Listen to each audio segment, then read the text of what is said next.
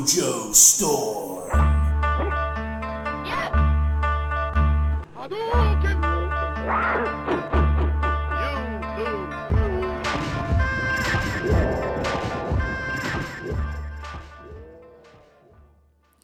What's up, everyone, and this is the Dojo Storm podcast. I am your host, Brazilian Jiu-Jitsu black belt Shane Mount, and I'm joined by my co-host, the lovely, spazzy, yet wonderful Ashley Wiedner. Say hi, Ashley. Hello. How are you? I'm doing well. Excellent. So this is the first episode of our podcast. We are self-admitted jiu-jitsu podcast white belts. So bear with us. We're trying to figure this out and get it going. So, episode 1. I figure we'll just start at the very beginning. What this podcast is all about and why we wanted to do it. So a lot of you guys listen to podcasts, and there's a lot of good ones out there, but they seem to kind of cater to people who are a little bit more in tune with professional jiu-jitsu, big-name black belts, world champions, events, event recaps, things like that.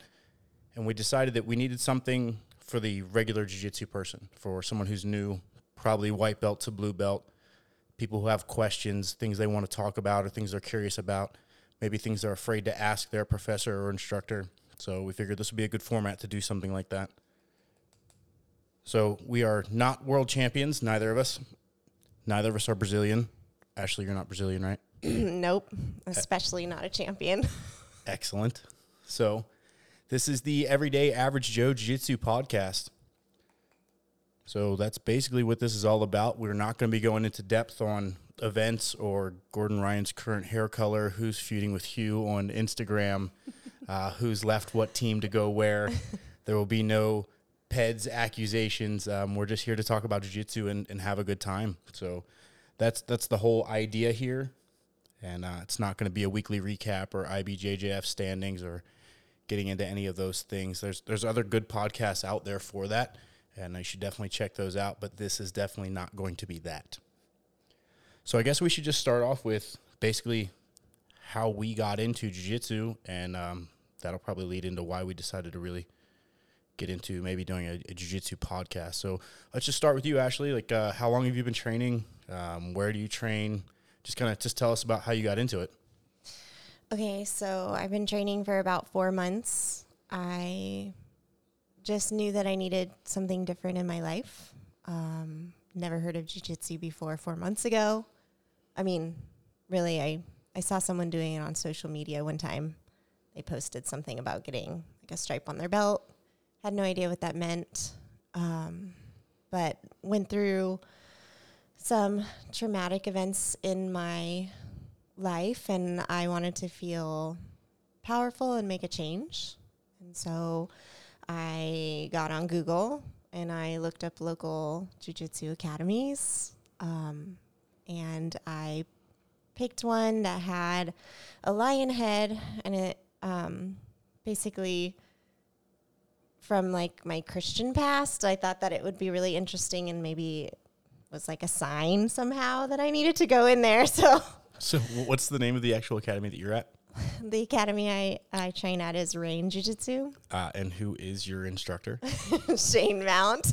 Oh, that's me. That's right. So Ashley is one of my students, and when she came in, she was going through some things, and I could just tell like this is something this person needs to do. So now, fast forward 4 months, you've been a student of mine for 4 months. You're pretty much training 6 days a week, almost, some days twice a day. So you're going way above and beyond what the average new person does.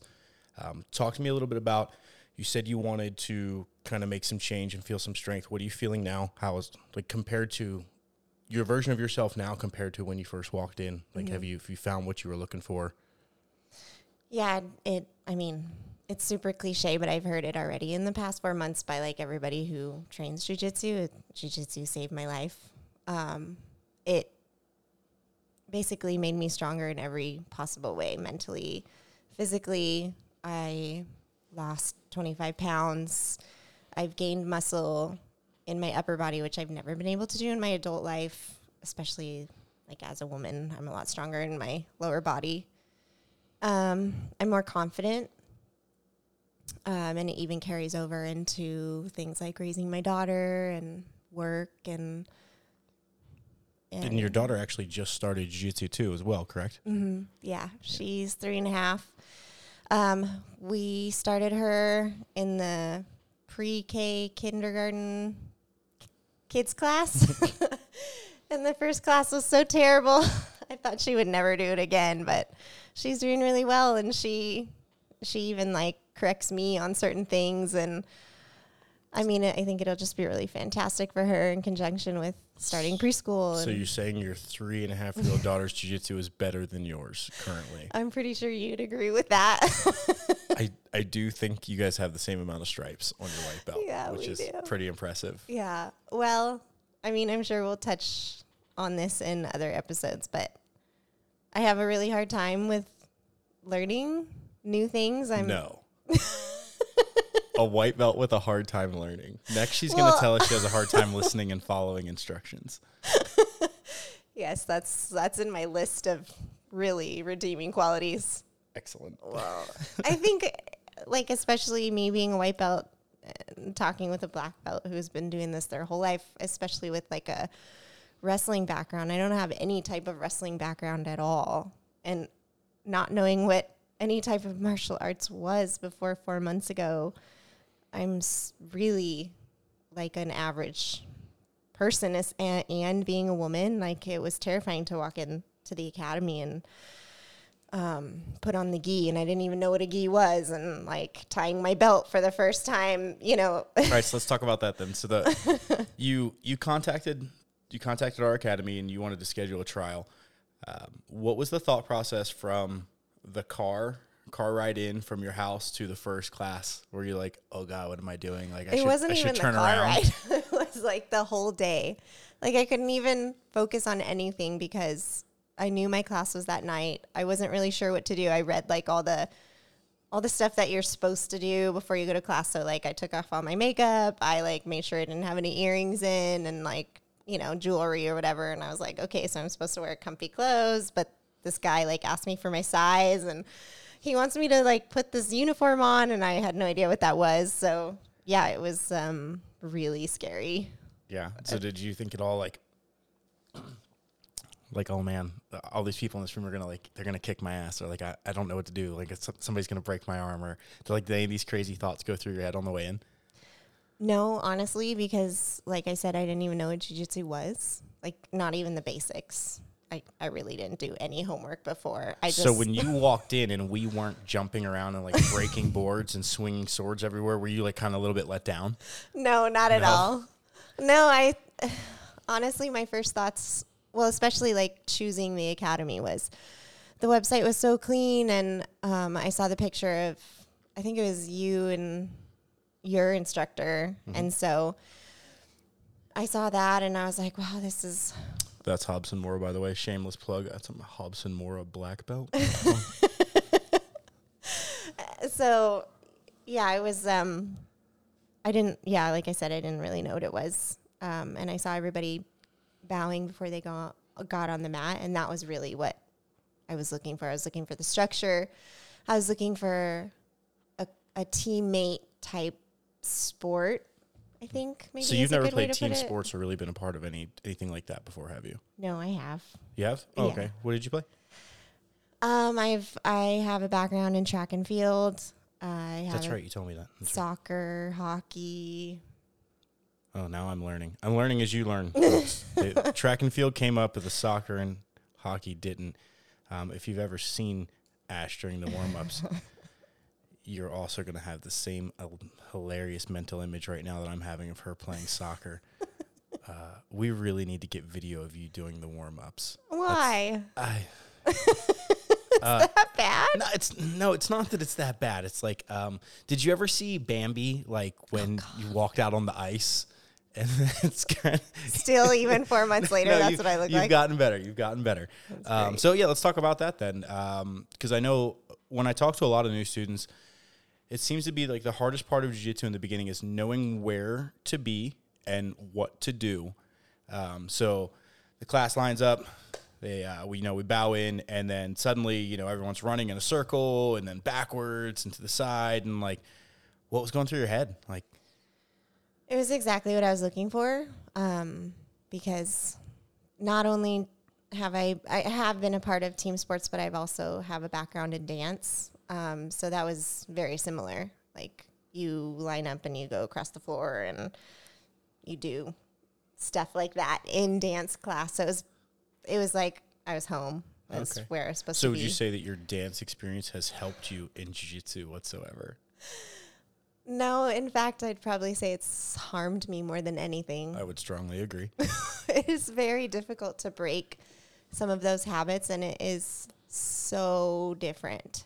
I don't think it's just you. I mean, most of the things that happen on a jiu-jitsu mat are just completely counterintuitive to what you would ever do in your everyday life. You know, simple things like most people, when they're about to fall, they reach out to try to catch themselves. And, and in your first week of jiu-jitsu at any, reputable academy, you're going to learn to break fall, which is the exact opposite of not catching yourself. People come in from all different sports, wrestling, football, whatever. And I think a lot of people have a hard time adapting. And just really the most important part, especially in that first 30 days, is just go. Always just go. Even if you don't know what's going on, just go and do it wrong and laugh at yourself. And 9 times out of 10, if you look around, even the blue belts and purple belts and stuff, they're not always perfect either. And they're also pretty laughable at times. So you got to be able to laugh at yourself. And if you're on a good team, you can laugh at your teammates because they're also laughing at you. And no one's really taking anything personal. So, okay, we made it past the car ride in, bowing in, Bambi's first warm-ups. And then, do you remember what you were learning on your first class? I don't remember. I have no clue. I remember exactly what it was. Okay, what were you going over? It was armbar. Armbar from... Oh. I don't remember.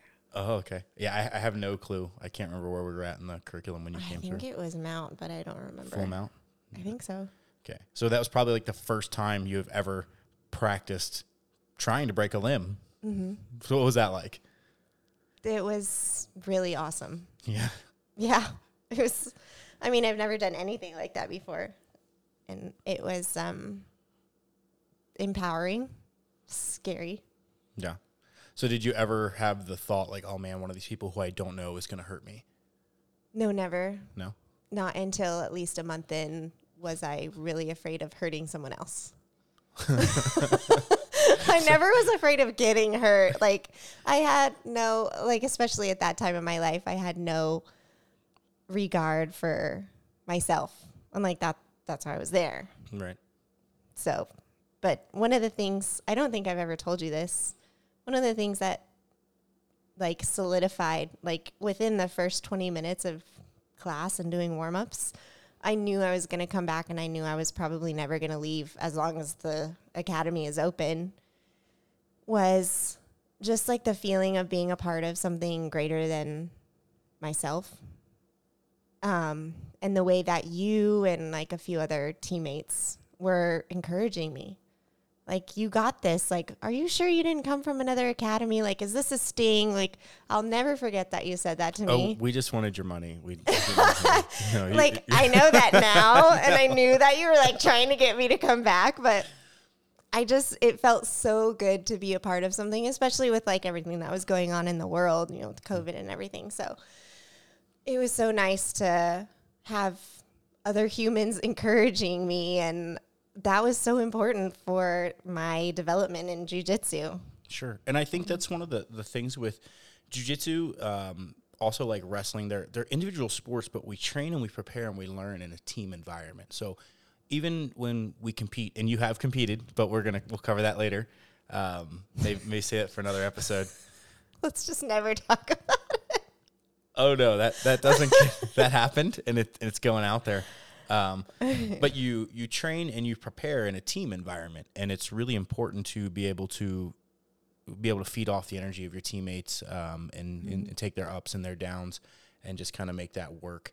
So it's really cool that you picked up on that in that first 20 minutes, because some people, it takes them a little bit longer to even figure out, hey, I'm part of something. Mm-hmm. So yeah, that's really cool. So we've gone through the class. Did you roll on your first day? Because I don't remember. Oh yes, I remember. Did you? Mm-hmm. Yeah, I rolled with you. Oh. I rolled with someone else too. I don't remember, but I remember rolling with you. Oh no. You asked me, and it's funny now, like watching new people join the academy and like watching them be so afraid and don't want to roll. I never felt like that. I was like, yes, I'm here. I want to I want to do this. I want to learn. Yeah. I think for a lot of people, like the class starts nice and the warm up is kind of confusing at sometimes. And for those of you who don't train with us or who are just kind of tuning in, our warm up is nothing crazy. It's not probably any different than what happens in your academy. But think back to your first class. As an adult, you've never tumbled across the mat or slid down on your back, and everything has a name, and everyone's kind of just moving, and there's a system to it. It's like this giant snake or caterpillar, and people are rolling here and hip escaping there, and you don't even know what a hip escape is, and you're just kind of flailing, and so I think it's a lot to take in.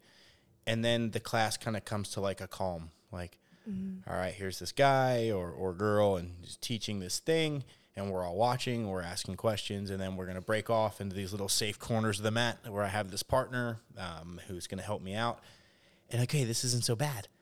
And then you hear, all right, it's time to train. And everyone's grabbing water. You know, some people are popping mouth guards in or whatever. And suddenly there's this slapping of hands, bumping of knuckles, and then people are simulating homicide right in front of you. And you're like, holy shit, like, where am I?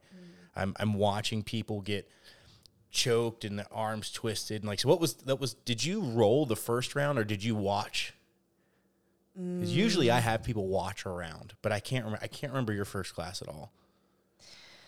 I'm pretty sure I watched the first round, but I definitely, after you asked me, got in. I was like, yes, right. I want to roll. So your first roll, do you remember it?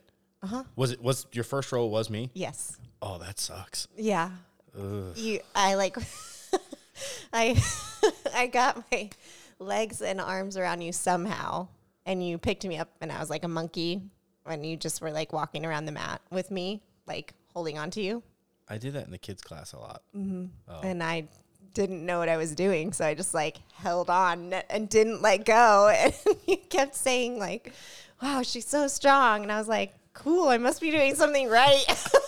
Now I look back and I'm like, oh my God, how embarrassing. Man, I don't remember rolling with you at all. And that's... Yeah, I'll never forget. That sucks. Did I submit you at all? I honestly, no, I don't think so. You were trying to teach me, like, okay, remember what we just learned? Like, you can get to here from here, put your arm here. You were trying to teach me how to get to an arm bar. Yeah, usually I try not to submit people unless they have like a attitude that needs regulated. But yeah, I don't remember. I didn't even remember you when I rolled. So then you and I rolled your first round. And then do you remember your second roll? I think my training partner rolled with me. Which was? Jen. Okay. Very cool. So Jen's coming up on 2 years, so she's got some experience, still a white belt, but so what was that like? So that's someone who's kind of your size. It was the pressure. Yeah. That was really scary. Yeah. But that wasn't, I mean. So you mean like the pressure of people watching, or like the actual physical contact pressure? Yeah. Contact pressure. Because like when you're drilling, you're not really putting your full pressure, and then when you roll, you're putting more pressure onto it, onto your partner. So it's a completely different feeling.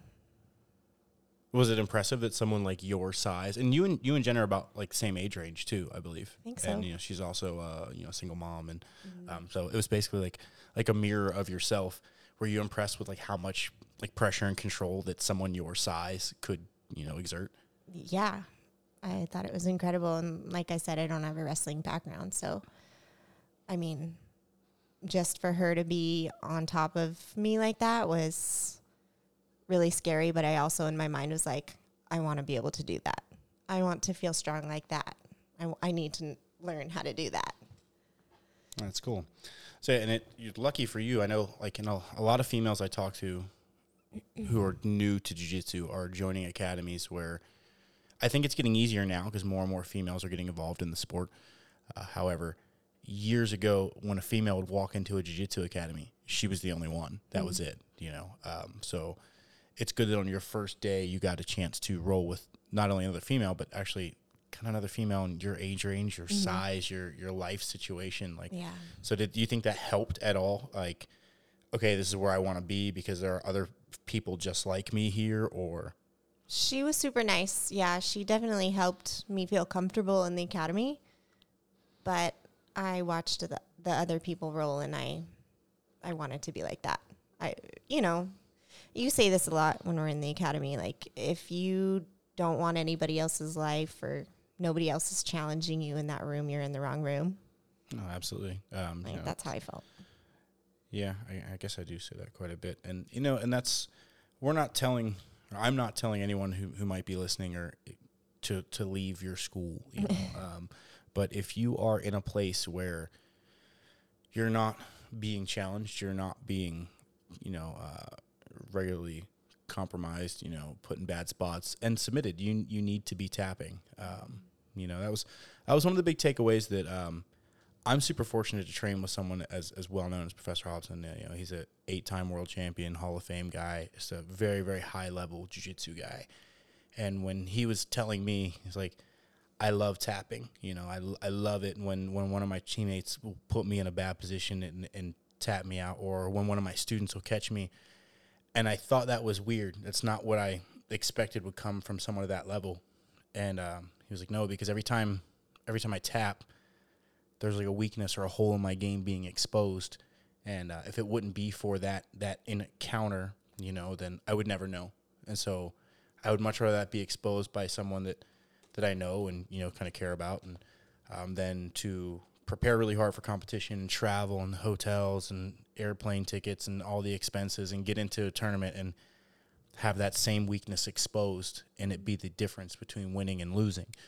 So I think if you're not tapping often, there's one of two things happening. Either you're not taking enough chances in your training, or you're training in the wrong place. And then you need to have a conversation with your professor if you think that, hey, maybe there's another class, a more advanced class, or maybe, I don't know, it just may not be the right location for you.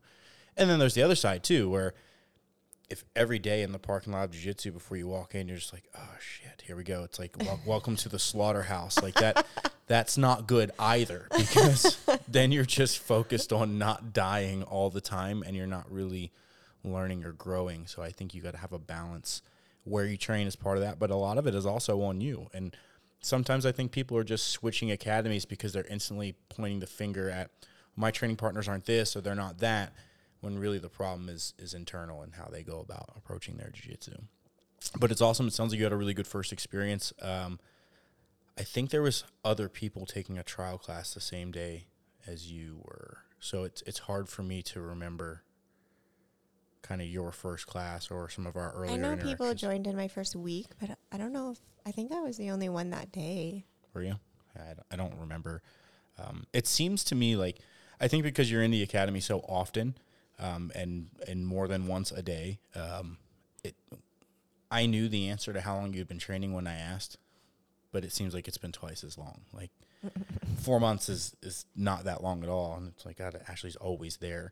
So that's really cool. So it sounds like you had a good first experience, and for any females who may be listening, there's probably no females listening who don't currently do jiu-jitsu, because why in the hell would they be listening to a jiu-jitsu podcast? But perhaps they have a husband or a boyfriend, significant other, roommate, friend, whatever, who's listening to this podcast in their vicinity, and they're hearing you. What would you tell girls who are on the fence or maybe have never even had the inclination to like even try jiu-jitsu? If you could have a 30-second sales pitch to the female populace, what would it be? And go. It would be really hard to boil it to 30 seconds, but I'll try. Well, you already wasted 10. Story of my life. So I would tell them that it's, rather than spend the money on going to a gym, you are going to get so much more out of the time that you're spending in the academy, not just for your physical health, but also for your mental health. Being a part of something bigger than yourself, basically, just to touch on that again. And learning self-defense, feeling like I won't be as afraid, when I'm on my own in a dark alley. Like, not saying that. Are you frequently in dark alleys? Is that what you and the other PTA moms just kind of hang out? The girls' night in the alley. And also that jiu-jitsu is for everyone. It's not just for really big pro wrestling guys, or you know what I mean. Like, well, that's great, because I would be screwed. It's a podcast, and I'm aware that you people can't see me, but I'm not a large man by any means, and so that's really good.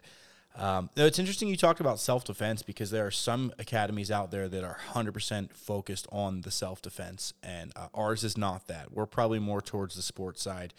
However, do you feel 4 months in that should something happen right now that you're more prepared than you were 4 months ago?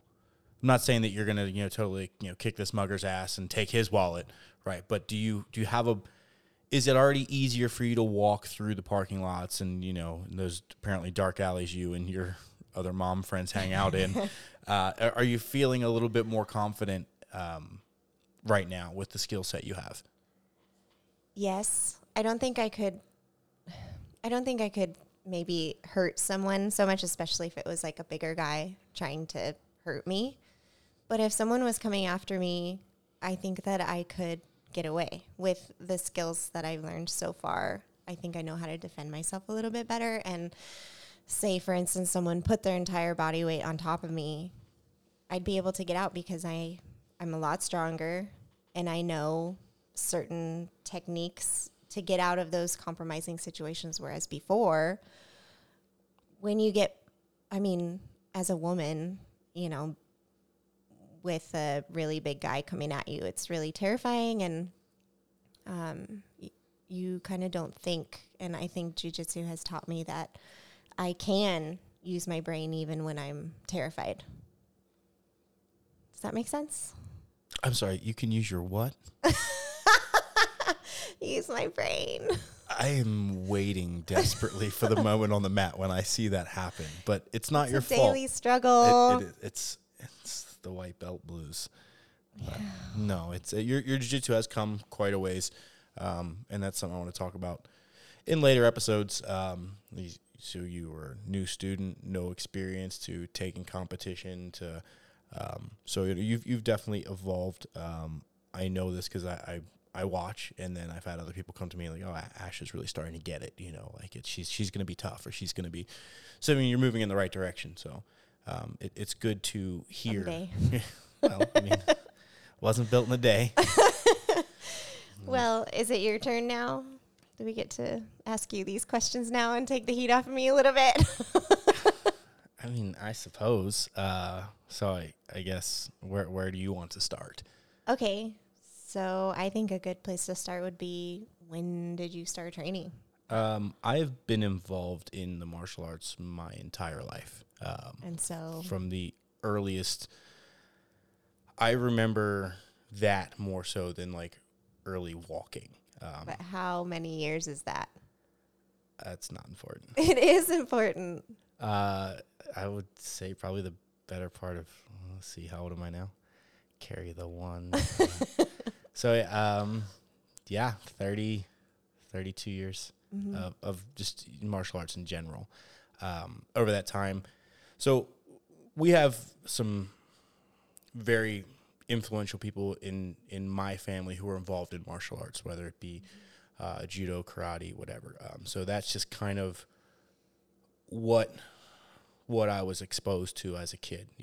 My parents weren't real into football, or we'd go to a baseball game or whatever, but we weren't that into it. So yeah, like I said, there's just some key people in my upbringing who were just diehard, devout martial artists, and that just kind of, it's been what I know.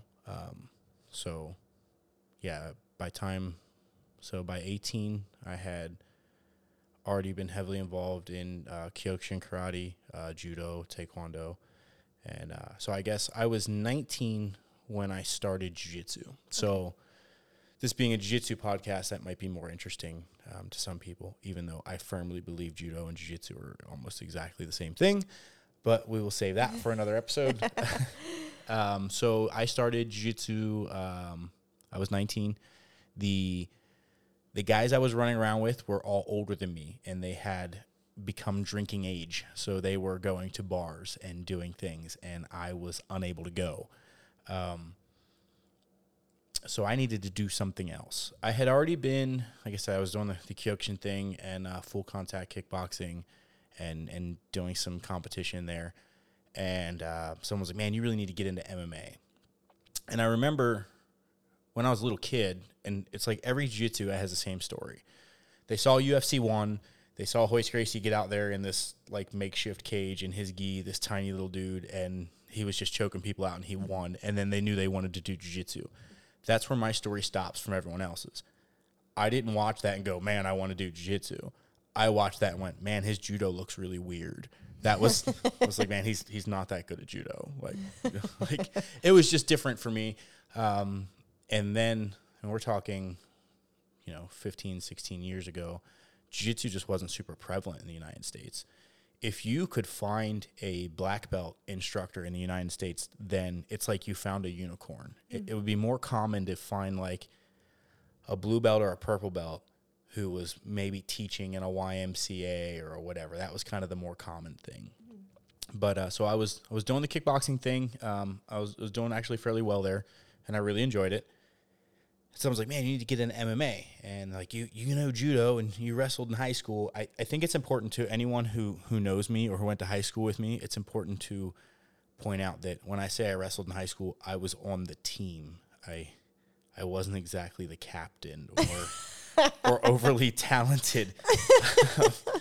I was there, and I was there because I was the only person who could make 103 pounds. So again, I'm not a large man.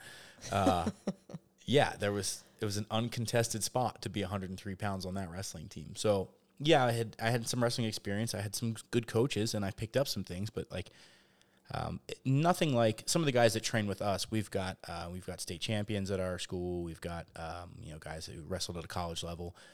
They grew up with it the way I grew up with martial arts. Those guys are 3 or 4 years old. They put their wrestling boots on for the first time. That is not my background. We don't want to portray that to anyone out there. When it came to wrestling, I was the worst in the wrestling room at all times, the smallest in the wrestling room at all times. I think the girl who did the stats management for our team was actually larger than me. I had... I keep repeating myself here. I decided that, like, okay, I'll look into this MMA thing. I was 19, so I knew everything, and in my mind, I was the world's most dangerous man. Mm-hmm. So I got out the phone book. Yes, I'm older. We used phone books then. And I wanted to look up jiu-jitsu, and the first thing I saw was a Gracie Baja, they're everywhere, but at the time I didn't know that. And I remember going, Gracie, that was the little dude with the funny judo, right? Like, all right, well, I truly believed that when I went in there, he was going to be there. Because if you don't know anything about jiu-jitsu, you don't realize that, like, that's a huge team around the world, or that there's, 1 million people with that last name. So I called, and they scheduled the trial class, and they're like, do you have any experience? Keep in mind, 19, knows everything. Yes, I have experience. Do you have a gi? Yes, I have a gi. Okay, what belt are you? Black belt. I should have included in judo in that phone call, but I didn't. Suddenly they were like, oh, yeah, man, come on in. Like, it's not a trial class, just come hang out, So I show up, and I take my judo gi and my black belt, and I get there, and they realize it's a judo gi, and they're like, oh, well, we're going to throw you in the beginner's class then. And I was like, hello, do you see this black belt? Like, I'm clearly not a beginner. And the guy was very nice, and he was like, we know, but like, just so you can see how we do things, we'll go with the beginner's class. So I jumped into that beginner's class. Warm up is pretty standard. You know, it's kind of the same in judo clubs everywhere. Certain things are slightly different. And the instruction portion was, you know, with it being jiu-jitsu, it's on the floor. So I'm like, okay, this is more like the newaza or the ground portion of judo, which is cool. Like, I'm good with that. But then when it was time to roll, so I asked you about your first roll. My first roll, I will never forget. It was a she. She was a purple belt, which I also thought was kind of silly. Like, purple. And she was probably about 35 or 36 years old. And her name is Kathleen. Kathleen, I don't know if you still do jiu-jitsu. If you do, you're probably like a super badass black belt by now. And thank you. Thank you for setting me on a career path. But long story short, Kathleen beat the living shit out of me. Just mopped me up, twisted me up, choked me, twisted me in every direction. Every time I had something to say, like, well, if we were standing, I would have thrown you, or this or that or the other. So finally they were like, excuse me. Finally they were like, okay, yeah, stand up. And I was like, done. Like, rest in peace, Kathleen. So I grabbed a hold of Kathleen and I just stepped into a really nice Sotogari and like put her down. And that's where it all went wrong. Because I still had my hand on that collar off the throw. And like I looked up like at the instructor almost to give him like that, check me out. At which point that hand on the collar became the victim of Kathleen's wicked arm bar. And that one she didn't like being thrown. And it came on hard and quick, and there was maybe a little snap crackle in there. And that was the last roll. I held my elbow. I stood at the end with the white belts and my black belt. Oh, so I should point that out. In the beginning of the class, they let me stand up in front to stroke my ego a little. I positioned myself at the end with the white belts. I had realized where I rated that I should not be near Kathleen. Wow. And I remember they asked if I wanted to sign up, and I said I need to think about it. So I went out and I sat in my car, and I just sat there for a while, just really confused.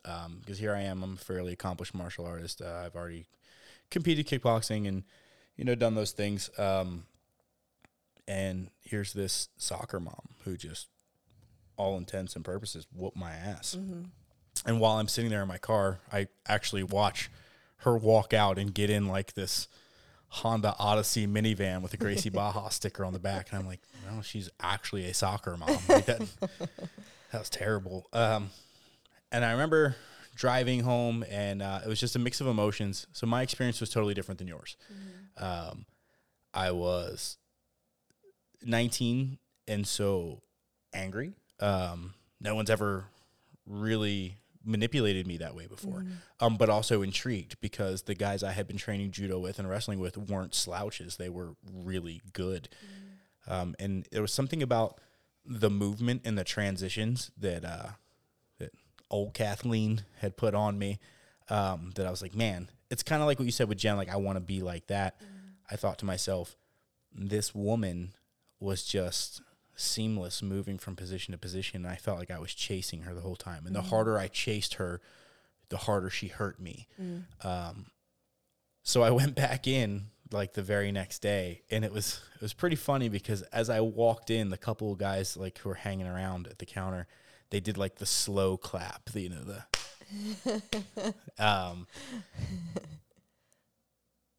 and I signed up, you know, I slid the credit card across the counter, and I'm like, let's do it.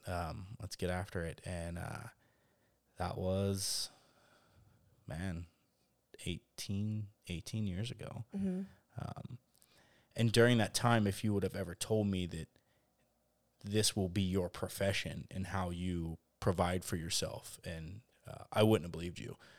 Because while I really enjoyed it, I had no intentions of being a lifetime jiu-jitsu student. I was going to go in. I was going to kick Kathleen's ass one day. I love you, Kathleen.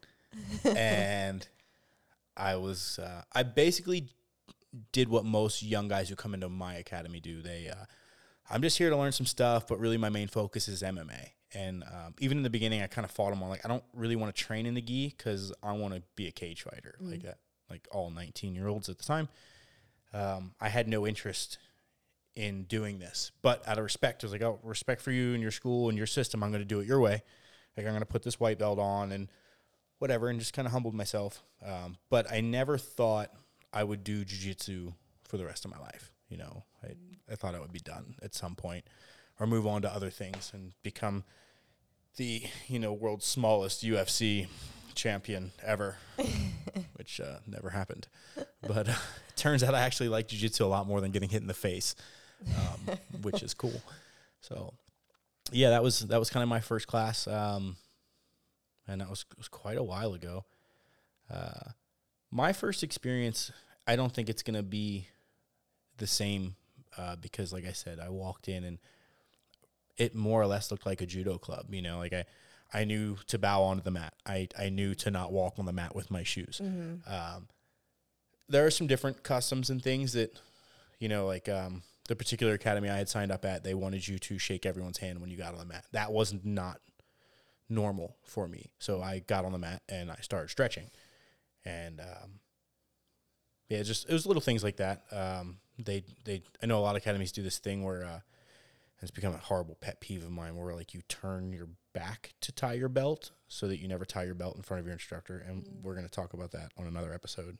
But yeah, I didn't do that either. Like that, it was just small adjustments. But like, as far as the warm up goes, most of the jiu-jitsu warm ups are kind of standard judo club warm ups. You're not doing anything super innovative, just variations of things, you know, but I was a bit disappointed that we were not doing takedowns.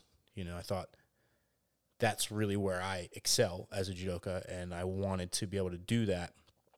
But then, you know, kind of talking to the professor in charge there, probably about week 2 or whatever, I was like, man, we don't ever work takedowns here.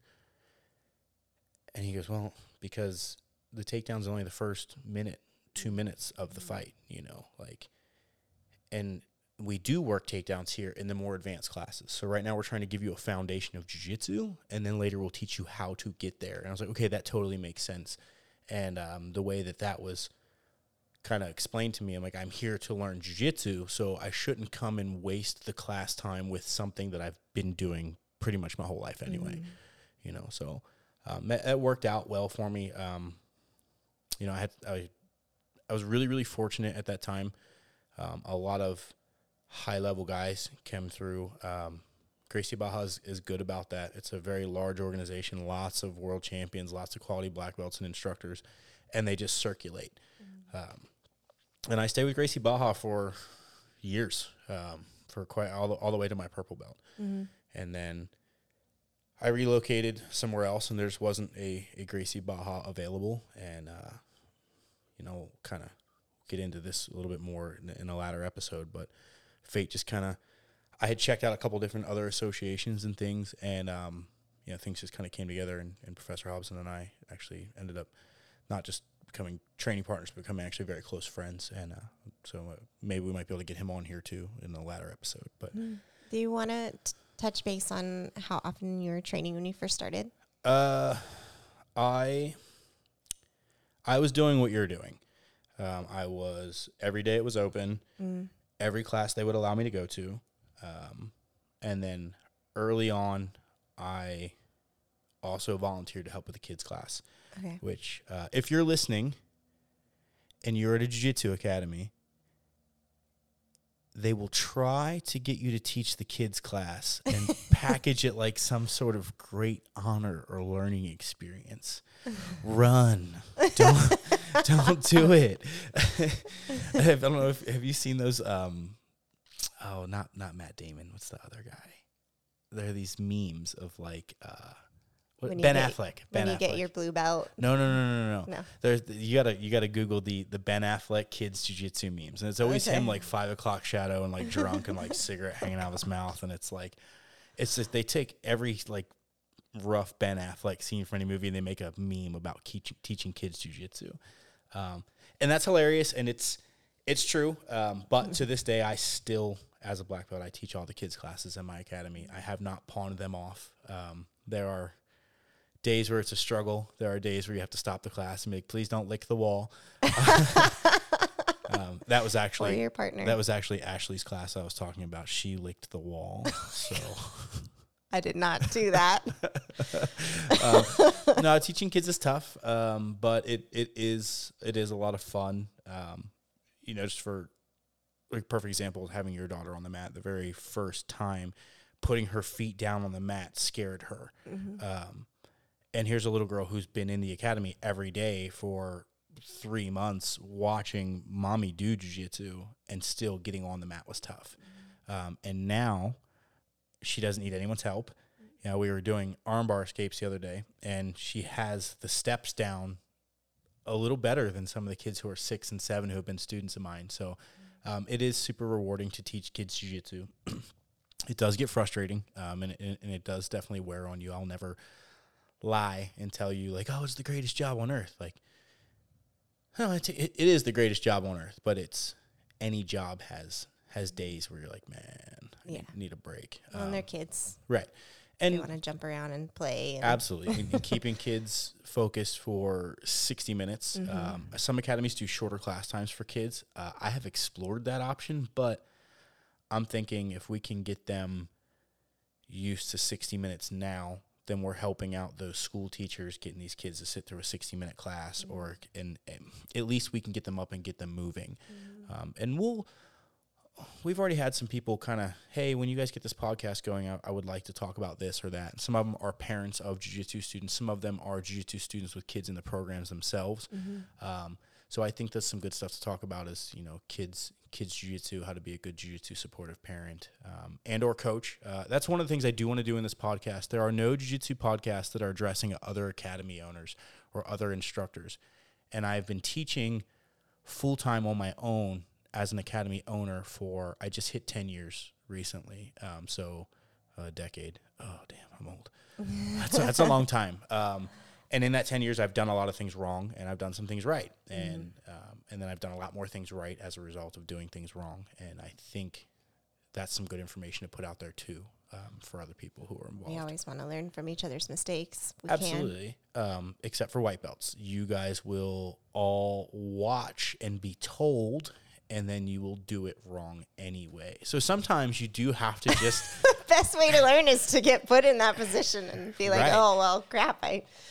Well, he told me I shouldn't do this, and I did it anyways. And, well, exactly what he said would happen happened. I probably say I told you so more than anything else in that white belt class.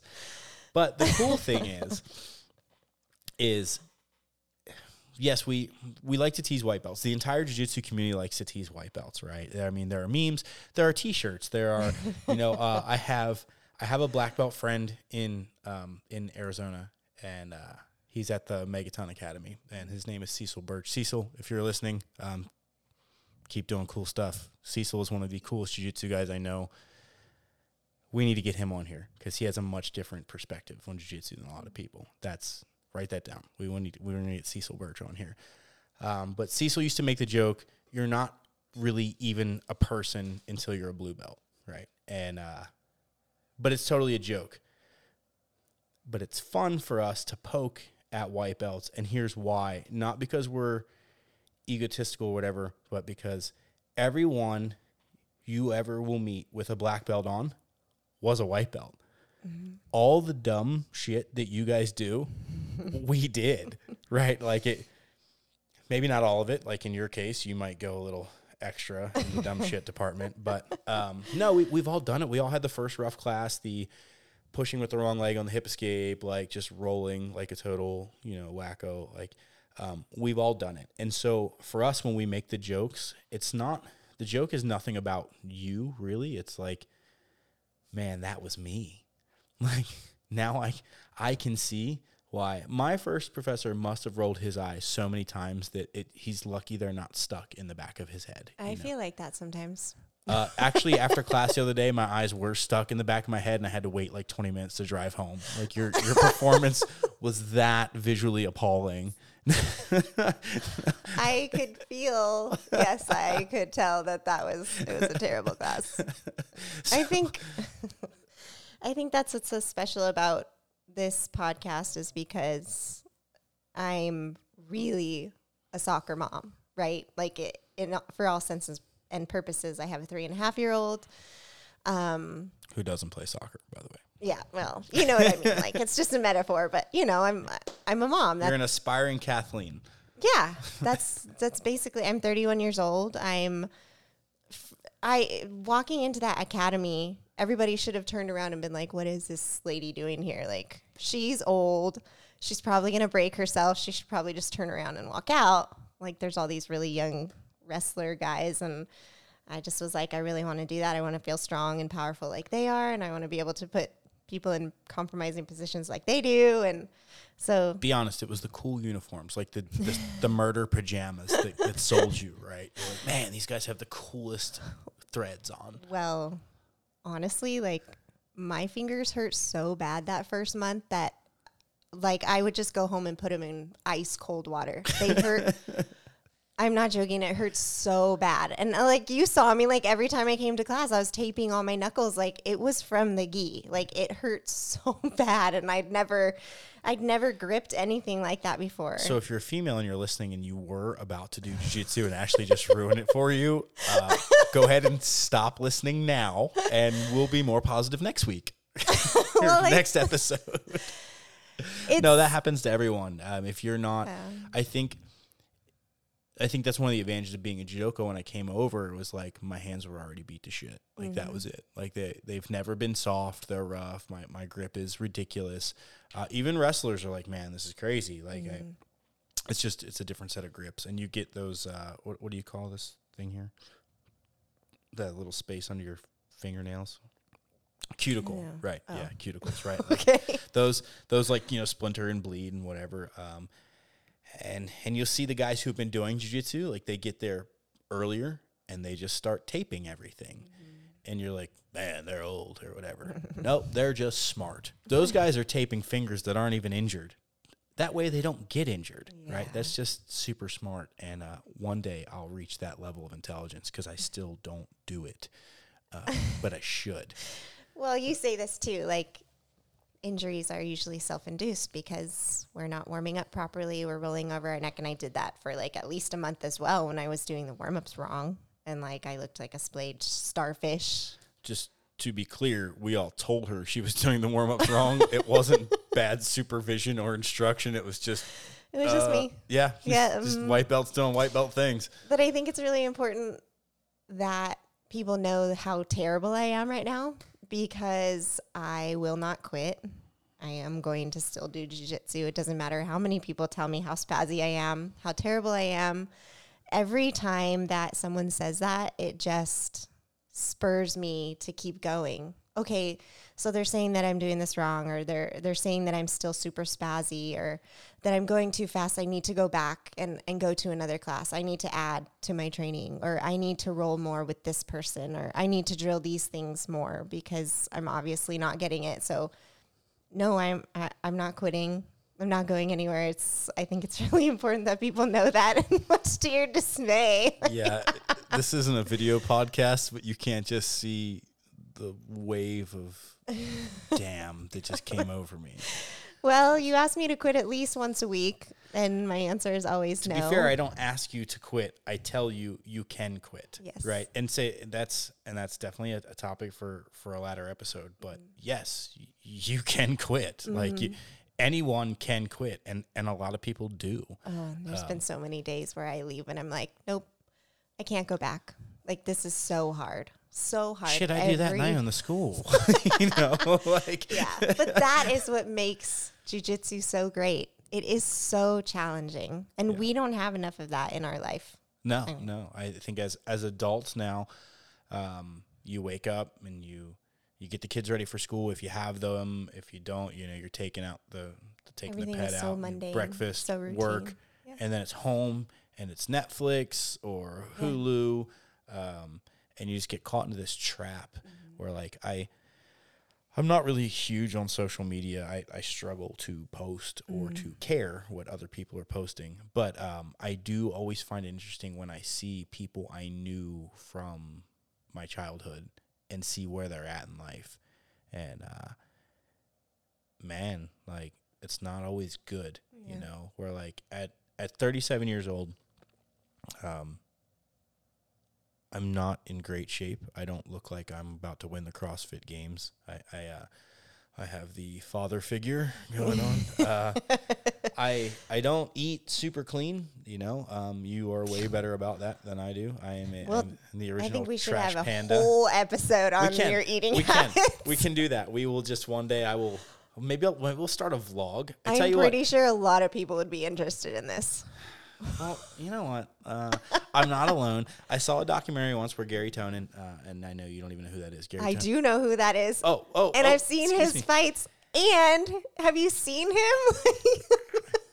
Okay, well, let's just be clear. I'm not putting myself in the realm of Gary Tonin in skill or physique, but there's a guy who was just crushing McDonald's pre-training. So no, absolutely, diet and taking care of yourself is important. Where I was going with this is I don't look like a lot of guys my age.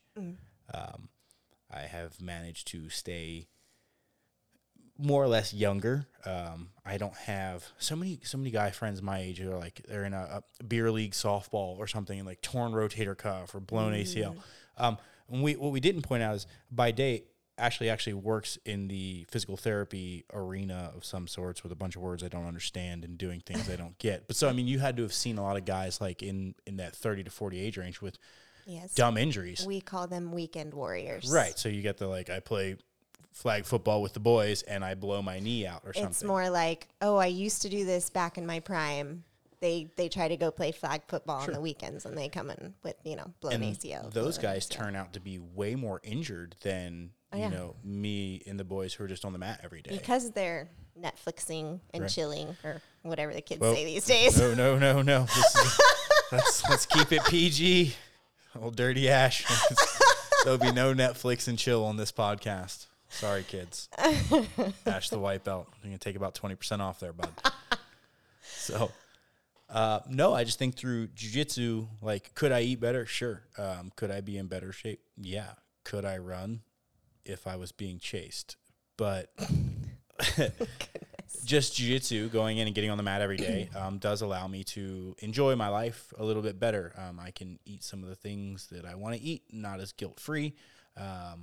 Yeah, but, it's really important that people also know that you did used to compete and you did used to cut weight and you did all of those things.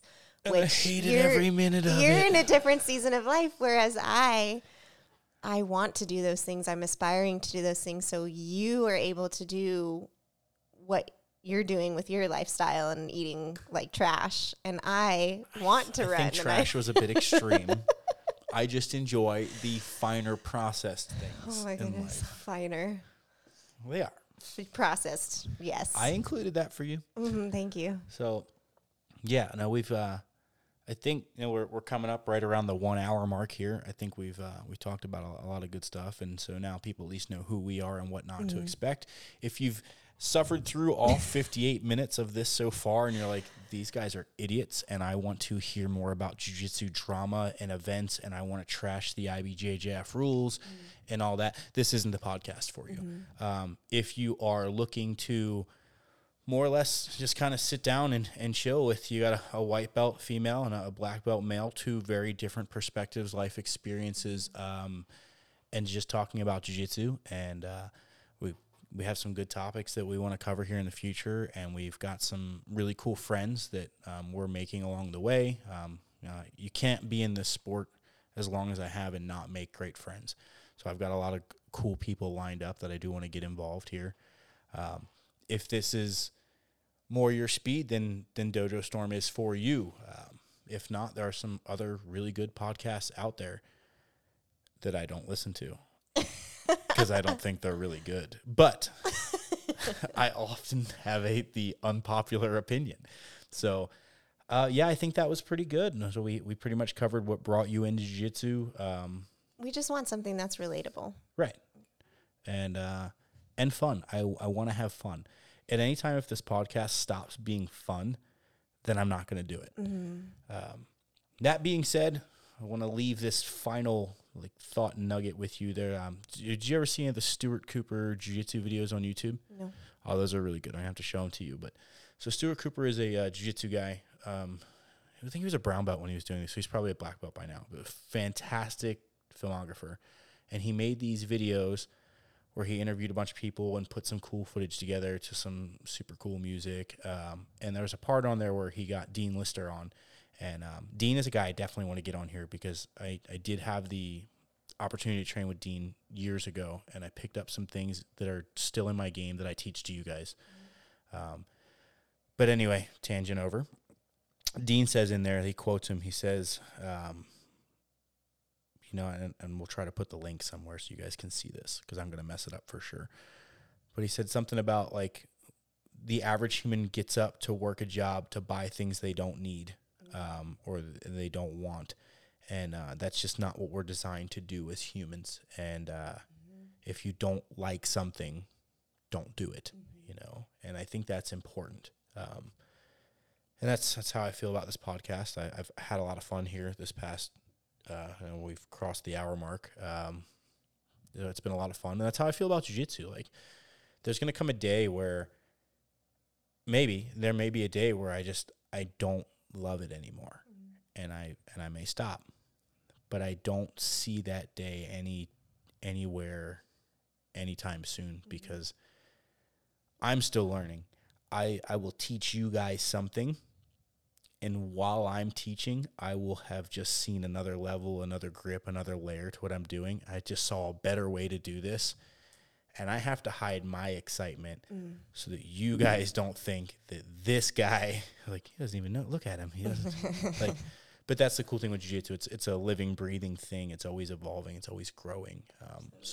And that's what I want this podcast to be too. So we start with, who we are and why we're doing this, and just kind of keep it relaxed and fun. And then, we're going to try to get this website up and launched so people can write in if they've got specific questions.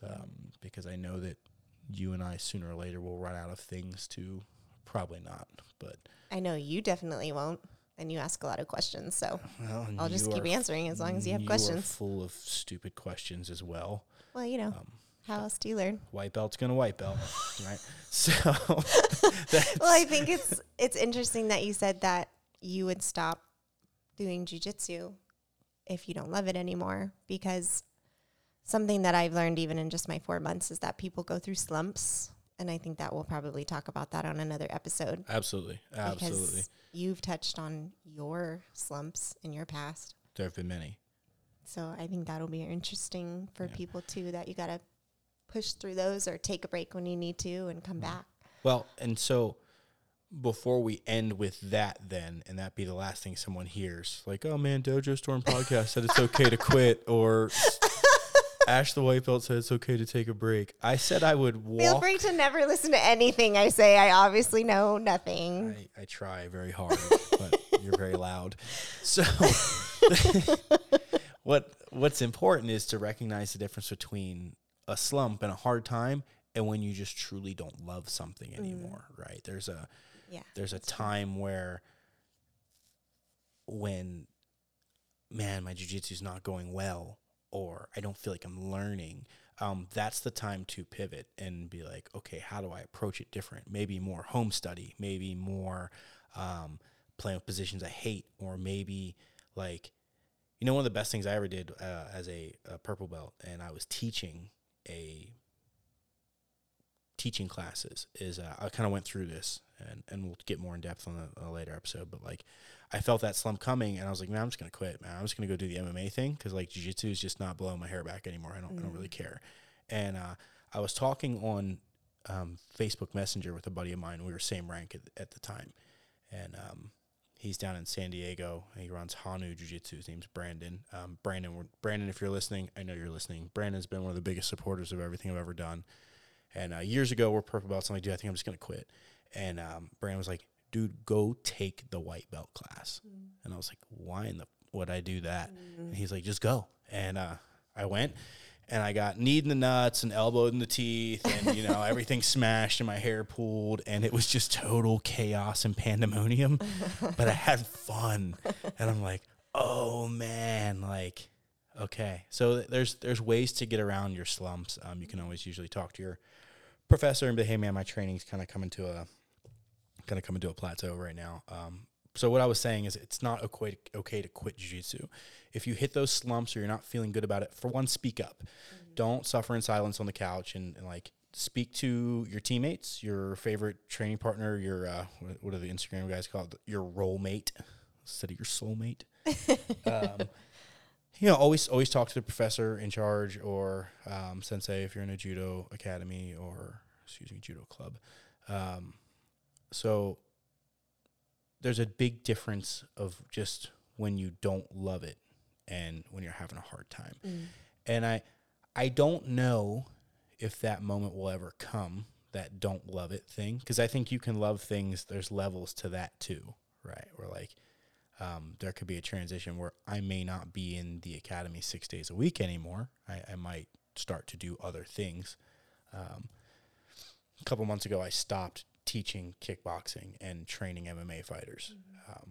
I don't love it anymore, and that kind of gave me time to focus more on jiu-jitsu, and our academy became completely a jiu-jitsu only academy. So I don't want anyone to think like I'm telling you to quit, no, don't. Jiu-jitsu is going to be something you do your whole life, and you should do your whole life.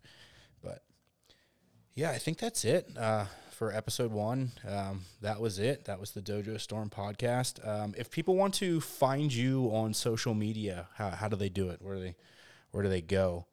Well, right now we are on Instagram as Dojo Ash and Dojo Shane.